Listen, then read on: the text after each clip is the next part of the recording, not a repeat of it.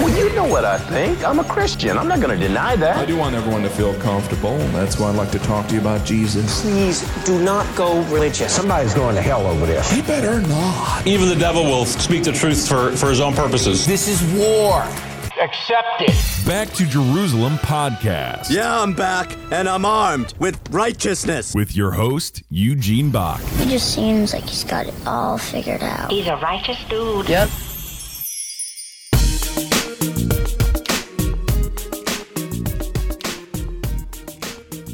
Hello and welcome to another Back to Jerusalem podcast. I'm Eugene Bach, your host for this time, and I'm coming to you live on delay from somewhere within the borders of the U.S. this time.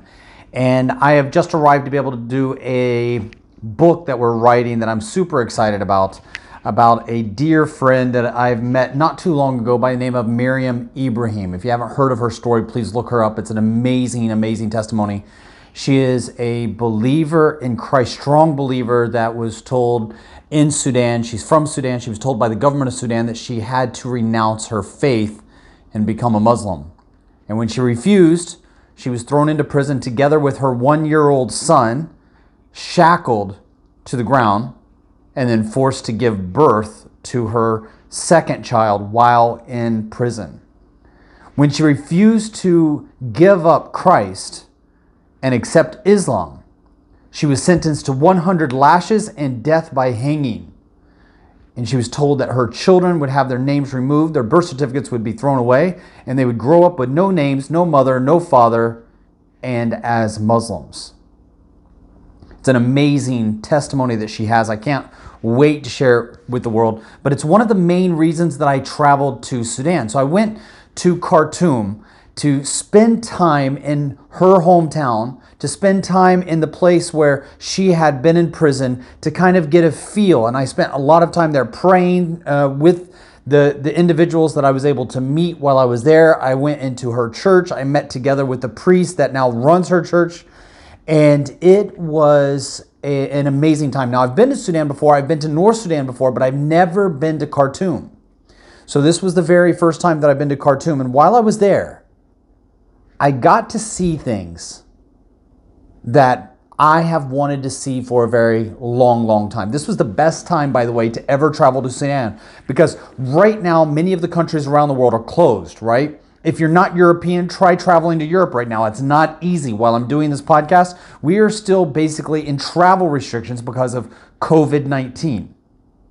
If you're not American and you don't have family in America, try traveling right now to America, even for vacation. It's not easy, and sometimes it's not even possible.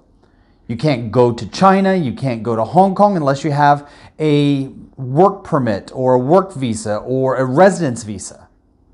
There are many places around the world that are shut down, but there are many that have never heard the gospel before. They're completely unreached that are open, and Sudan is one of them.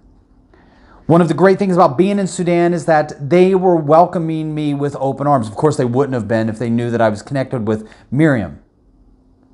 But when I got there, I was fascinated because I went to go see the pyramids. For those of you that don't know and haven't listened to my last podcast, there are more pyramids in Sudan than there are in Egypt, even though the ones in Egypt are very famous and known around the world. If you ever see a picture of the pyramids in the desert, you'll automatically think, oh, that's in Egypt. But there are several hundred of these pyramids in Sudan, and I wanted to go and see them. And it was amazing. It was an amazing time to go there. I was the only foreigner in many of the areas that I went to that was there to see these amazing pyramids. So I go there, and one of the things that I was very fascinated about was the former Christian kingdoms of Sudan. Sudan used to be a Christian nation, or Christian nations. Used to be a conglomerate of Christian nations. Christian nations not conquered by Christian military people, but conquered by missionaries who went and gave their life and was able to convert the people into Christianity by merely presenting the love of God. When we look at the different kingdoms, I was introduced to the Makuria kingdom, the Nobadia kingdom, and the Cush kingdom. Now, of course, I'm familiar with the name of Cush just because that's the grandson of Noah. right? So I was familiar with the Cushites that are mentioned in the Bible several times. So I'm sitting there, I'm studying about the Cushites, and I learn about these other kingdoms as well, these 3 Christian kingdoms that flourished. They were wealthy. They had massive militaries. They grew in science, math, human rights. And what do you know about them? Almost nothing. Why? Why is it that we know so little about Sudan? Because when they were conquered by the Muslims in a jihad, all of their history was destroyed. On this trip, the one thing that stuck out to me over and over again was that we have lost history. As Christians, we have lost our history. As Christians, we have lost more history than we currently have. We have lost more history than we currently have. One of the cool things about being on this trip, I kid you not, I've always looked at hieroglyphics as kind of this, weird scientific Indiana Jones type of writing, right? I've never even thought about, trying to read it. It's never crossed my mind. But because I was going from pyramid to pyramid, from ancient religious site to ancient religious site. Like 2 weeks, I was traveling to all these different historical sites that were littered with hieroglyphics everywhere. And one of the things that started to happen is that the hieroglyphics began to make sense to me. I grew addicted. I kid you not. I started to read hieroglyphics. I mean, I'm not fluent, right? I'm not reading Shakespearean hieroglyphics. But I started to pick up the words, the sounds, and the meaning. And I felt so good that I was able to understand sentences in hieroglyphics. I was like, what? I grew addicted to this. I mean, when I started to read these hieroglyphics, one of the things that I realized is the history of Sudan. Now, please stay with me. This might seem like a little bit boring. It's about history. Please stay with me. This is essential for all of our Christian listeners. Because when I read the writings of the Sudanese, I knew something was gone. Something was missing. They, the Sudanese, they knew something that I don't know. I'm telling you, the Sudanese discovered things that we will never know again. God gave them things. I am convinced that God gave them revelations that they wrote about, they talked about, they explored, and it was destroyed by the enemy himself so that we would never discover it again. When I read the writings of the Sudanese, I understand that they knew something that is now gone forever. When I read the writings of the Chinese, I understand that they knew something, but it is gone forever. When I read the writings of the Persians, I understand that they knew something, but it's gone forever. I want to read you a sentence in hieroglyphics that I can now write, that I read over and over again, and you tell me if this doesn't give you chill bumps.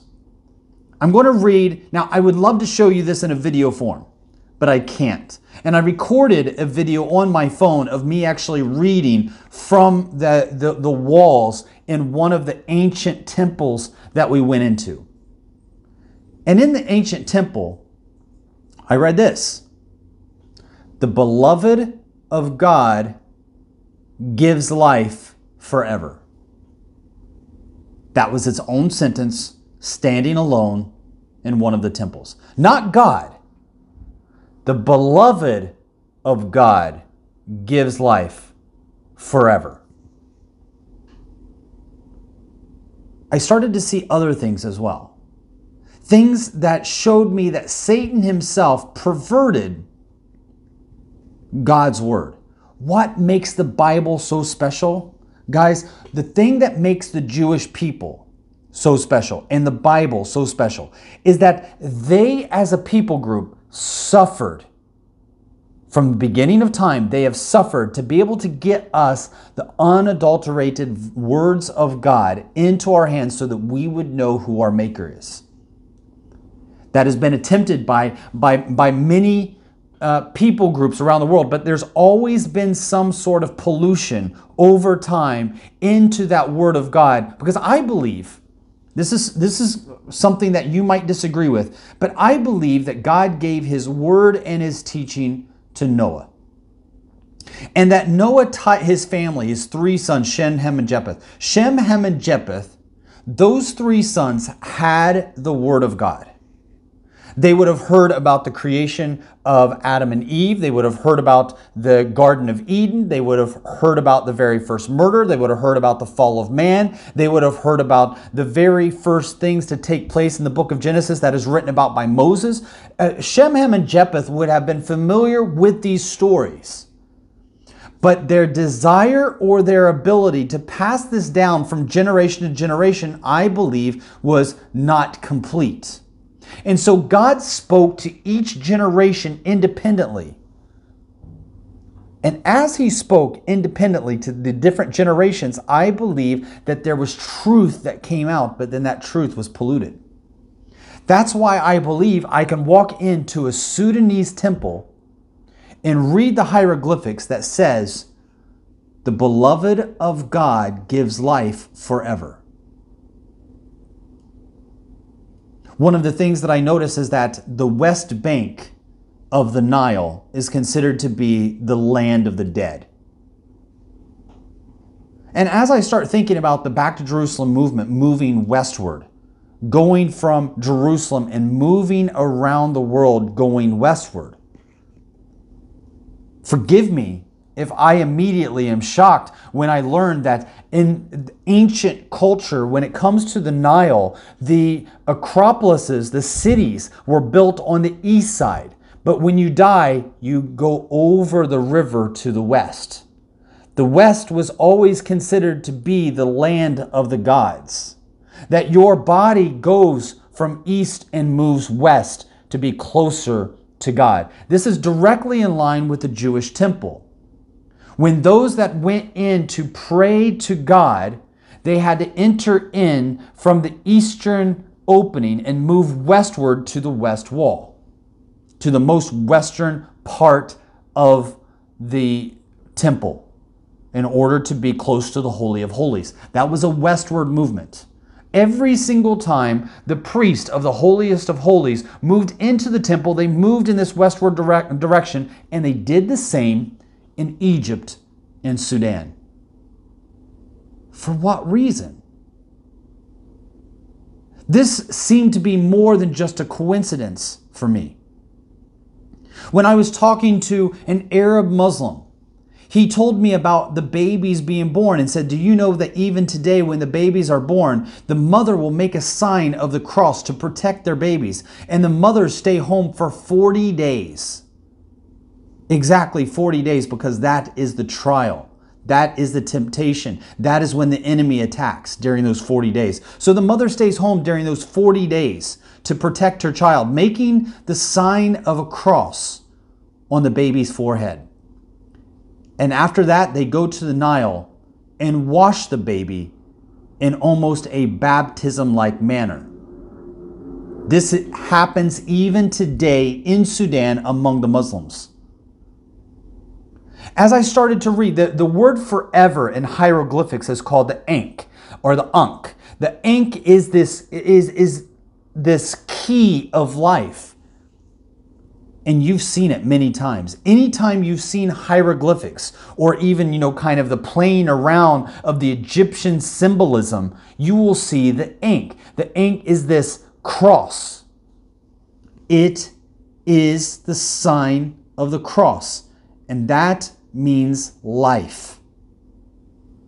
The symbol of the cross means life. In the Egyptian hieroglyphics art, if you look it up, you'll see that the cross is life. And by extension, it is the symbol of life itself. And so that's why this cross is being held by every one of the pharaohs when they die. When a pharaoh dies, they are buried with this ankh, this cross, which means life, and they hold it close to them. And that got me into studying more about this. Now, I'm not an expert in this, and many people that are experts in this might be listening to this and laughing a little bit because I might mispronounce some of the things wrong. But I traveled around with a hieroglyphics expert. That one of the great things about traveling in Sudan right now is that there are so few tourists. So the normal tour guides are gone because they just don't have any customers. Those that are doing archaeological research are not bringing in money and they're not able to do their studies. So many of these researchers are helping people give tours, people like me. So I wasn't given my tour by some shaggy tour guide. This was actually an archaeological research professor guy that has assisted many different digs, I guess you'd say, like archaeological digs, findings, discoveries. So he has been on all of these different ventures doing the digs and all of these other things. So he really knew what he was talking about. And he began to tell me about the story of Osiris and Isis and their son. And when I heard about it, like many people, I'm intrigued because you do hear the gospel story in the story that predates Jesus by several hundred years. You have this story that predates Jesus, but remember, there were individuals that I believe God spoke to prepare for the coming of the Messiah, who did escape with his family to Egypt when he was a baby.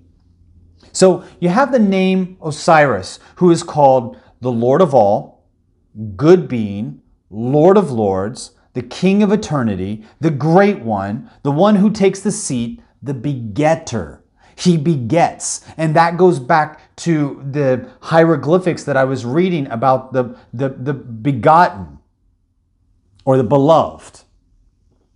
So here we have the one who begets or the begotten, the everlasting ruler, the living God, the God above all gods, the Lord of lords. These are all the official names that are called for Osiris. And so Osiris's birth was announced by wise men that saw 3 stars, and those 3 stars are called the Mintanka, the Analam, and the Osiris. And it had a star in the east, which signified the birth that led men to the east. Led men from the east to the west. And so again, we have this picture that is mirrored in Christianity in some ways. Now, let me finish before you go off and be like, well, there's nothing stolen. I can tell you how these are all different. Of course you can. I can as well. I can pick this apart. I'm cherry picking this story to show you that there are similarities that do overlap. Now, there's a lot of crazy stuff that takes place, including some crazy incestual stuff that takes place in these stories that I'm not going to touch on, that I read in depth while I was in Sudan because I had absolutely nothing else to do while I was there.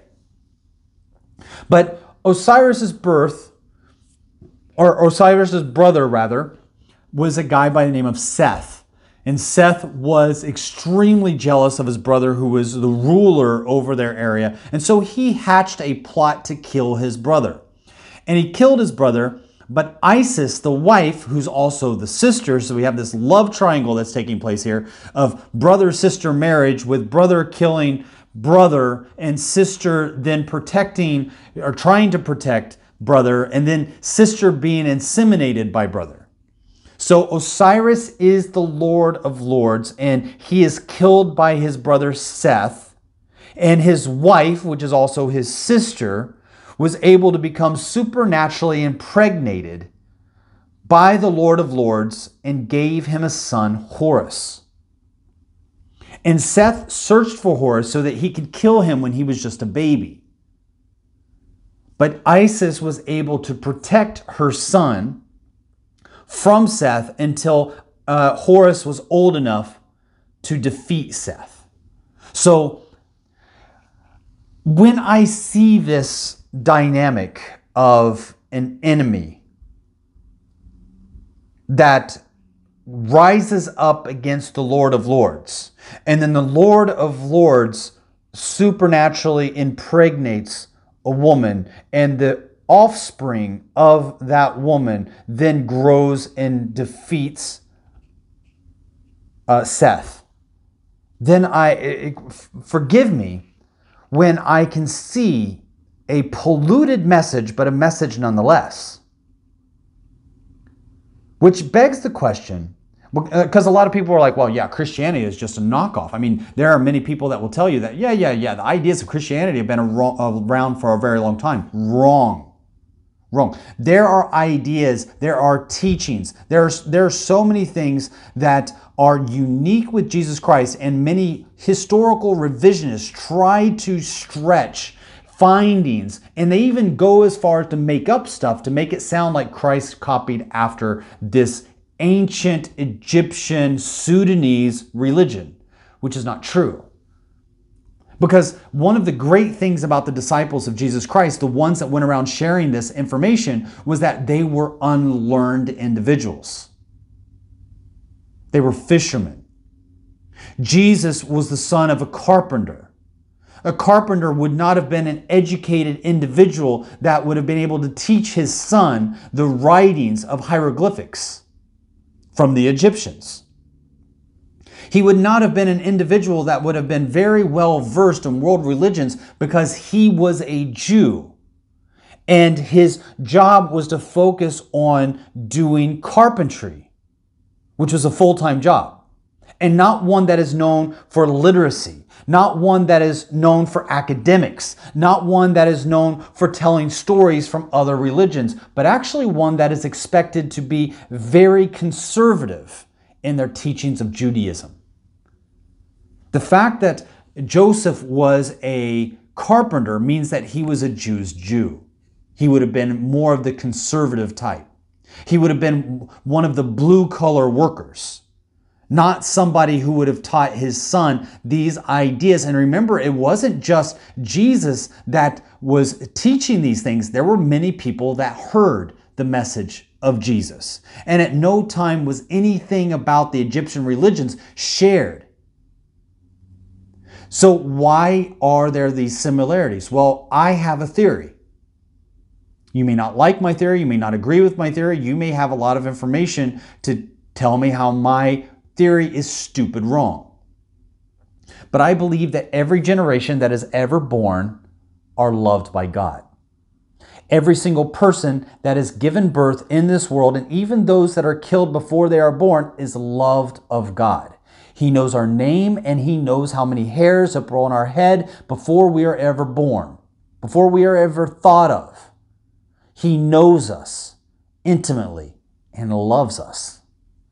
So His idea of allowing us to be born is not just say, well, there's nobody that's going to share with you the truth, so you're just screwed.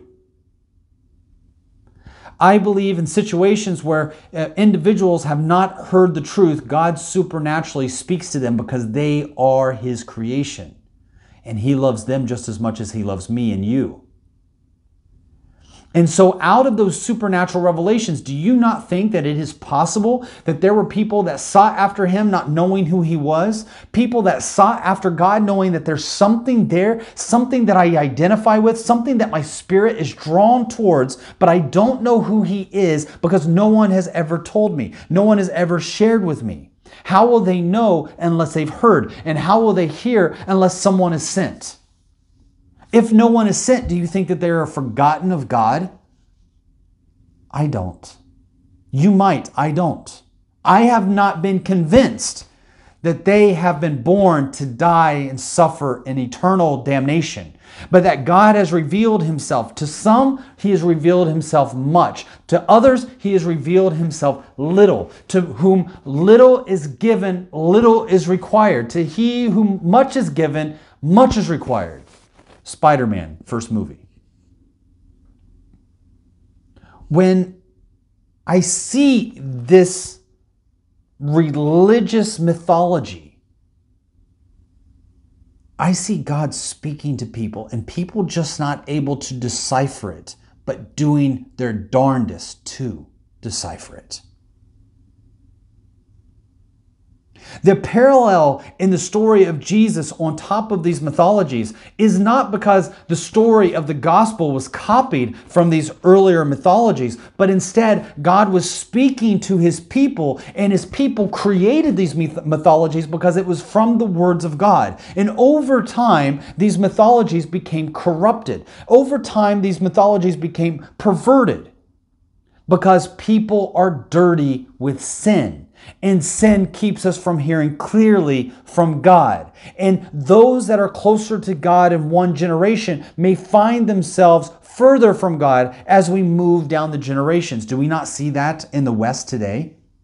Where our forefathers spent much of their time seeking after God, their hobbies, their free time, their interests, their passions were to learn more about God.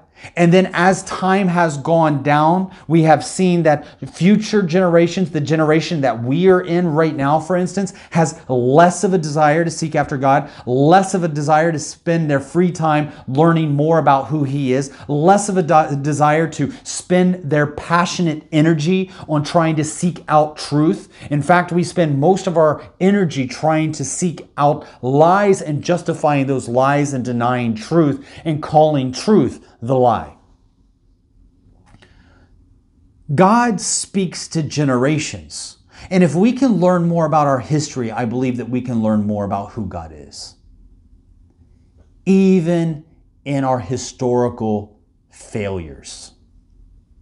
See, right now we live in a generation that has a big cancel culture, where the people that are in charge in certain realms, people that are in charge of certain government facilities and certain academic facilities and certain IT facilities are wanting to block out certain information, and they want to do it for your good.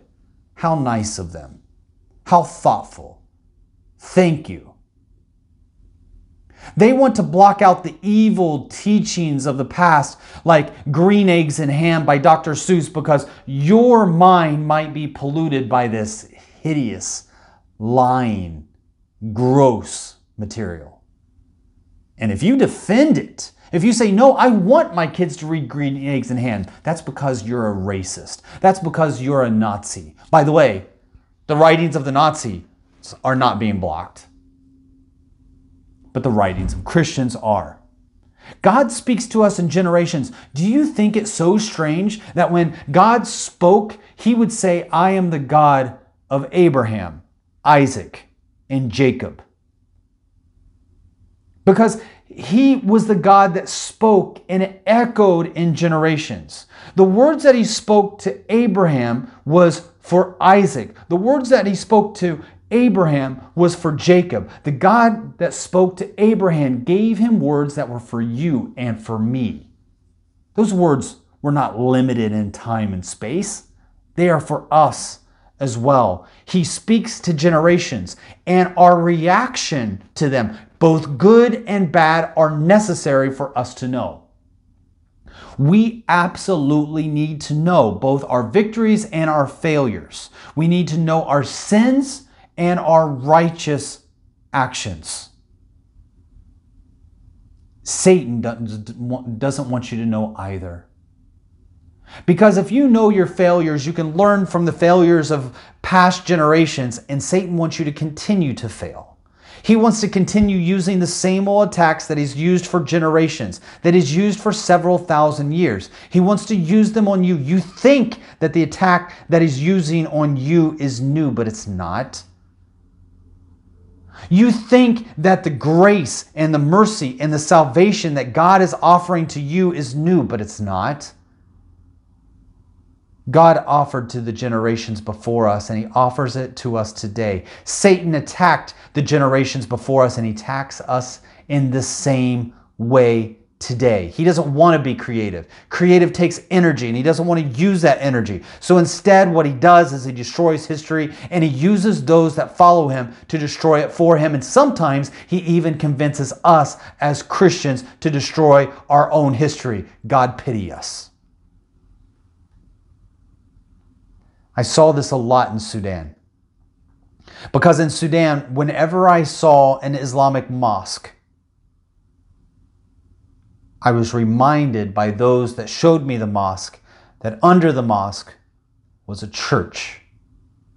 You see, Islam builds their mosques on top of churches and temples. The reason that they do that is because the church, when it's turned into ashes, the Muslims want to make sure, guided by the enemy, that the Christians do not remember their history, that everything about their history will be destroyed, and the third and fourth and fifth generations will not even know that they existed. If you want to go about digging up artifacts, then you have to destroy a holy site, and God forbid. Guys, this is the very thing that we're looking for the Temple Mount in Jerusalem. The temple of God is being covered right now by a mosque. And you cannot dig, you cannot do any archaeological research in that area because of the holiness of the mosque. It was done on purpose. That way, the Muslims that stand in the mosque can tell you there's no temple here. The Jews have no right to claim this area as their capital city. This belongs to the Palestinians because this is the history of Jerusalem. It's a lie. But it's a lie that is built on the ignorance of history. An Arab during this time in Sudan told me that they are teaching English in some of the schools, but there is much fear because they don't want the children in Sudan to learn English, for God forbid that the people would lose their own language and heritage. I was like, okay, wait, you got to tell me that again. What? He said, we don't want our children to learn English at too early of an age for fear that they will lose their own language and their own heritage. Now, I didn't say this, but I was like, dude, what are you talking about? Right now, you are communicating with everybody around you in Arabic. You think that is the native language of Sudan? That's not even the native culture. Arabs are from Arabia, the Arab Peninsula. The Arab language is from the Arab Peninsula. That's the Middle East. That's not Africa. It's definitely not Central Africa. Their language, their culture, their heritage was erased when the Muslims created jihad and came invading into Sudan and killed out those that refused to convert to Islam. They destroyed the churches and built their mosques on top and tried to convince the people that there were never Christians here. Your heritage, your culture, your language is Islam. And you say, well, Islam's not a language. The heck it isn't. Do you think the prayers that are offered at the mosque every day, whether it's in Indonesia or Pakistan or Malaysia, is done in the local languages? If you believe that, it's because you're a freaking moron and you don't know. No.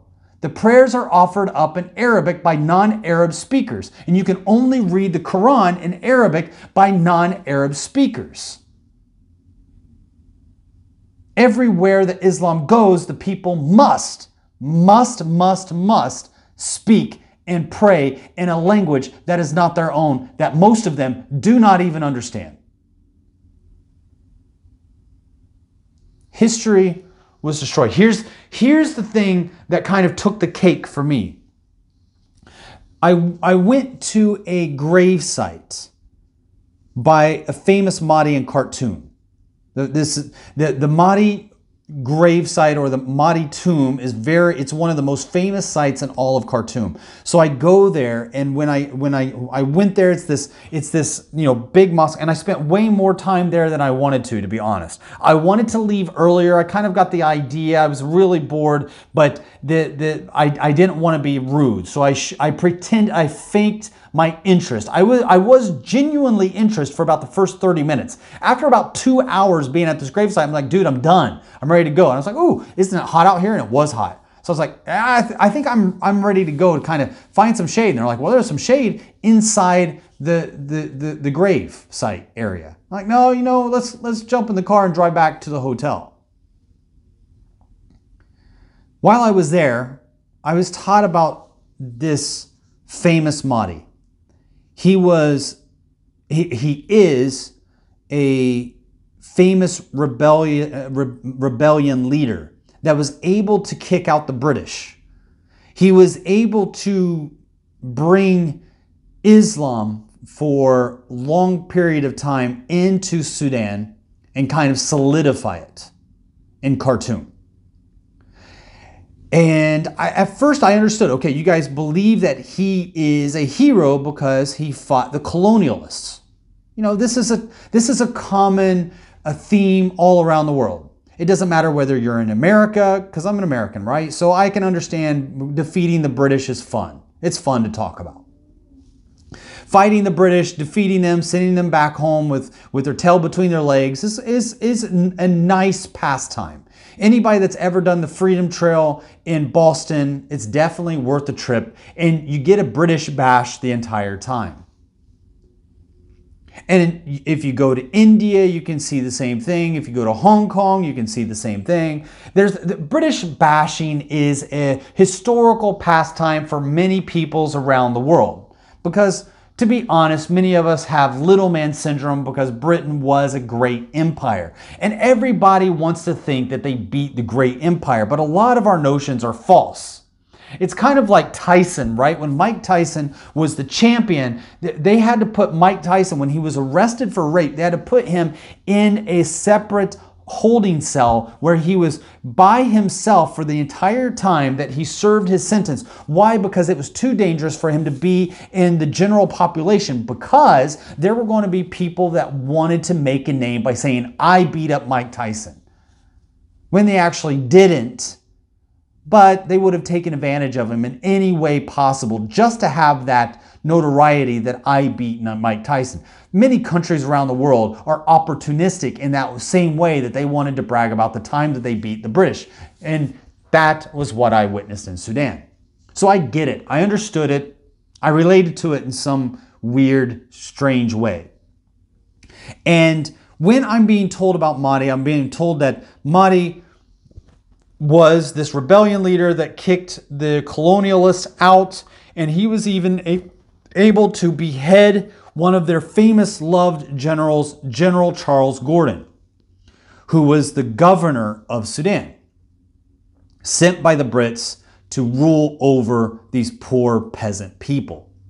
And that the governor, General Charles Gordon, was, because I guess they call him both governor and general because he rates both. Where he was beheaded is now the location of the presidential palace. So this is a big deal.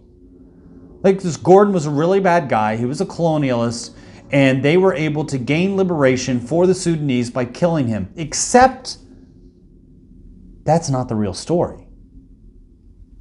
In my boredom, I began to look up Governor General Charles Gordon. And believe me when I say that I was okay with the story that I was being given until I started to read about Governor General Charles Gordon. As I read about him, I realized that he was nothing like the man that was being sold to me while walking around this famous gravesite of the Mahdi. And when I say famous gravesite, I'm talking about this is a shrine where there were people outside praying to his shrine. Muslims that believed that he was the Messiah, which is the meaning for Mahdi. Mahdi isn't actually his name, it was his title. And so there are people that are outside of the shrine praying and also reading his book as if it were a type of religious writing equal to the Quran or the Hadiths. So they're walking around praying, chanting, reading. Some people are even sleeping overnight there to make sure that they are protecting this shrine of Mahdi. And the nemesis of Mahdi is General Governor Gordon. And Gordon was the nemesis that was killed, that was conquered. Righteousness prevailed. But when I began to read about General Gordon, I realized that he was a hero. He had actually served for many years inside of China, dressed like the Chinese, spoke Chinese, and was able to broker peace and bring about peace in areas that were being attacked by cults during the Taiping Rebellion. In early 1884, Gordon was sent to Khartoum with instructions to secure the evacuation of loyal soldiers and civilians because England could see that there was a big rebellion that was rising up in Sudan. Why? Why was General Gordon sent there to evacuate 2,500 British civilians? Because he believed that the British believed that the people of Sudan needed to be free. And the rebels didn't want freedom for the Sudanese. You see, during the 1870s, the European initiatives against the Arab slave trade caused an economic crisis that rippled everywhere throughout northern Sudan. And the Arabs needed this slave trade. That was where their money came from. That was where their business came from. That is what their profession was. And Mahdi believed that as a Muslim, it was his right, it was the Muslims' rights, it was his fellow Arab rights that they could enslave and had to enslave non-Muslims. And the Christians stopping this slave trade needed to be destroyed. Because of course the Christians wanted to stop it because they were part of the slaves. And so the Arab slave trade in northern Africa was massive. And England was against it, but they were not as committed to it as General Gordon. And so after General Gordon evacuated 2,500 civilians, the government of England told Gordon, come back to England now. Your job is done. He said no. And this general, this loyal general, disobeyed the orders from his own nation. And he stayed with only a handful of soldiers, knowing that he was signing his death warrant because he believed that God made all men free. So slavery was the basis of the Sudanese economy, and Gordon's religious convictions told him that he had to stay to end the slave trade, even if it meant losing his life. This made a lot of people with a lot of power and a lot of money really mad. One of them was the rebellion leader, Mahdi. And Mahdi's men surrounded the city of Khartoum, and they offered Gordon a way out. They said, Gordon, if you will accept Islam and Allah as your God, we will let you live. Gordon wrote back a one-word message. No. And for that, he was captured and he was beheaded. This history is important because today, even today, there is Arab slave trade among the Muslims in Sudan. And they trade Africans as their slaves. Read anything by the Lost Boys, where their entire villages were raided from the north that came in shouting Allah Akbar, killing all of the men, taking the children as slaves, and raping the women and making them bear their children. Guys, right now I am writing a book about Miriam Ibrahim, and Sudan would like nothing more than for Miriam's story to go away. The enemy, Satan himself, wants nothing more than to destroy our history so that we as believers are ignorant and we have to relearn it. What did the Egyptians know? What did the Sudanese know? What were they trying to communicate to us in hieroglyphics that we will never understand? Yes, hieroglyphics were a different religion than Christianity. I'm not saying in any shape, form, or fashion that you should go and pray to the mythological gods of the Egyptians. God forbid that. What I'm saying is that we can see elements of truth. Why? Because every good lie is based on truth. And Satan perverted God's truth to tell us lies. But the best lie is that which you've never even heard. Silence. Erasing of history. As Christians, we have a duty to protect free speech. And free speech means knowing our history and not destroying our history. It's what the enemy does. That was a lesson that I learned while in Sudan. I want to thank you so much for listening to the Back to Jerusalem podcast. I pray that this has been as much of a blessing for you as it has been for me. Again, I'm Eugene Bach, your host for this time, coming to you live on delay from somewhere within the borders of the U.S. God bless.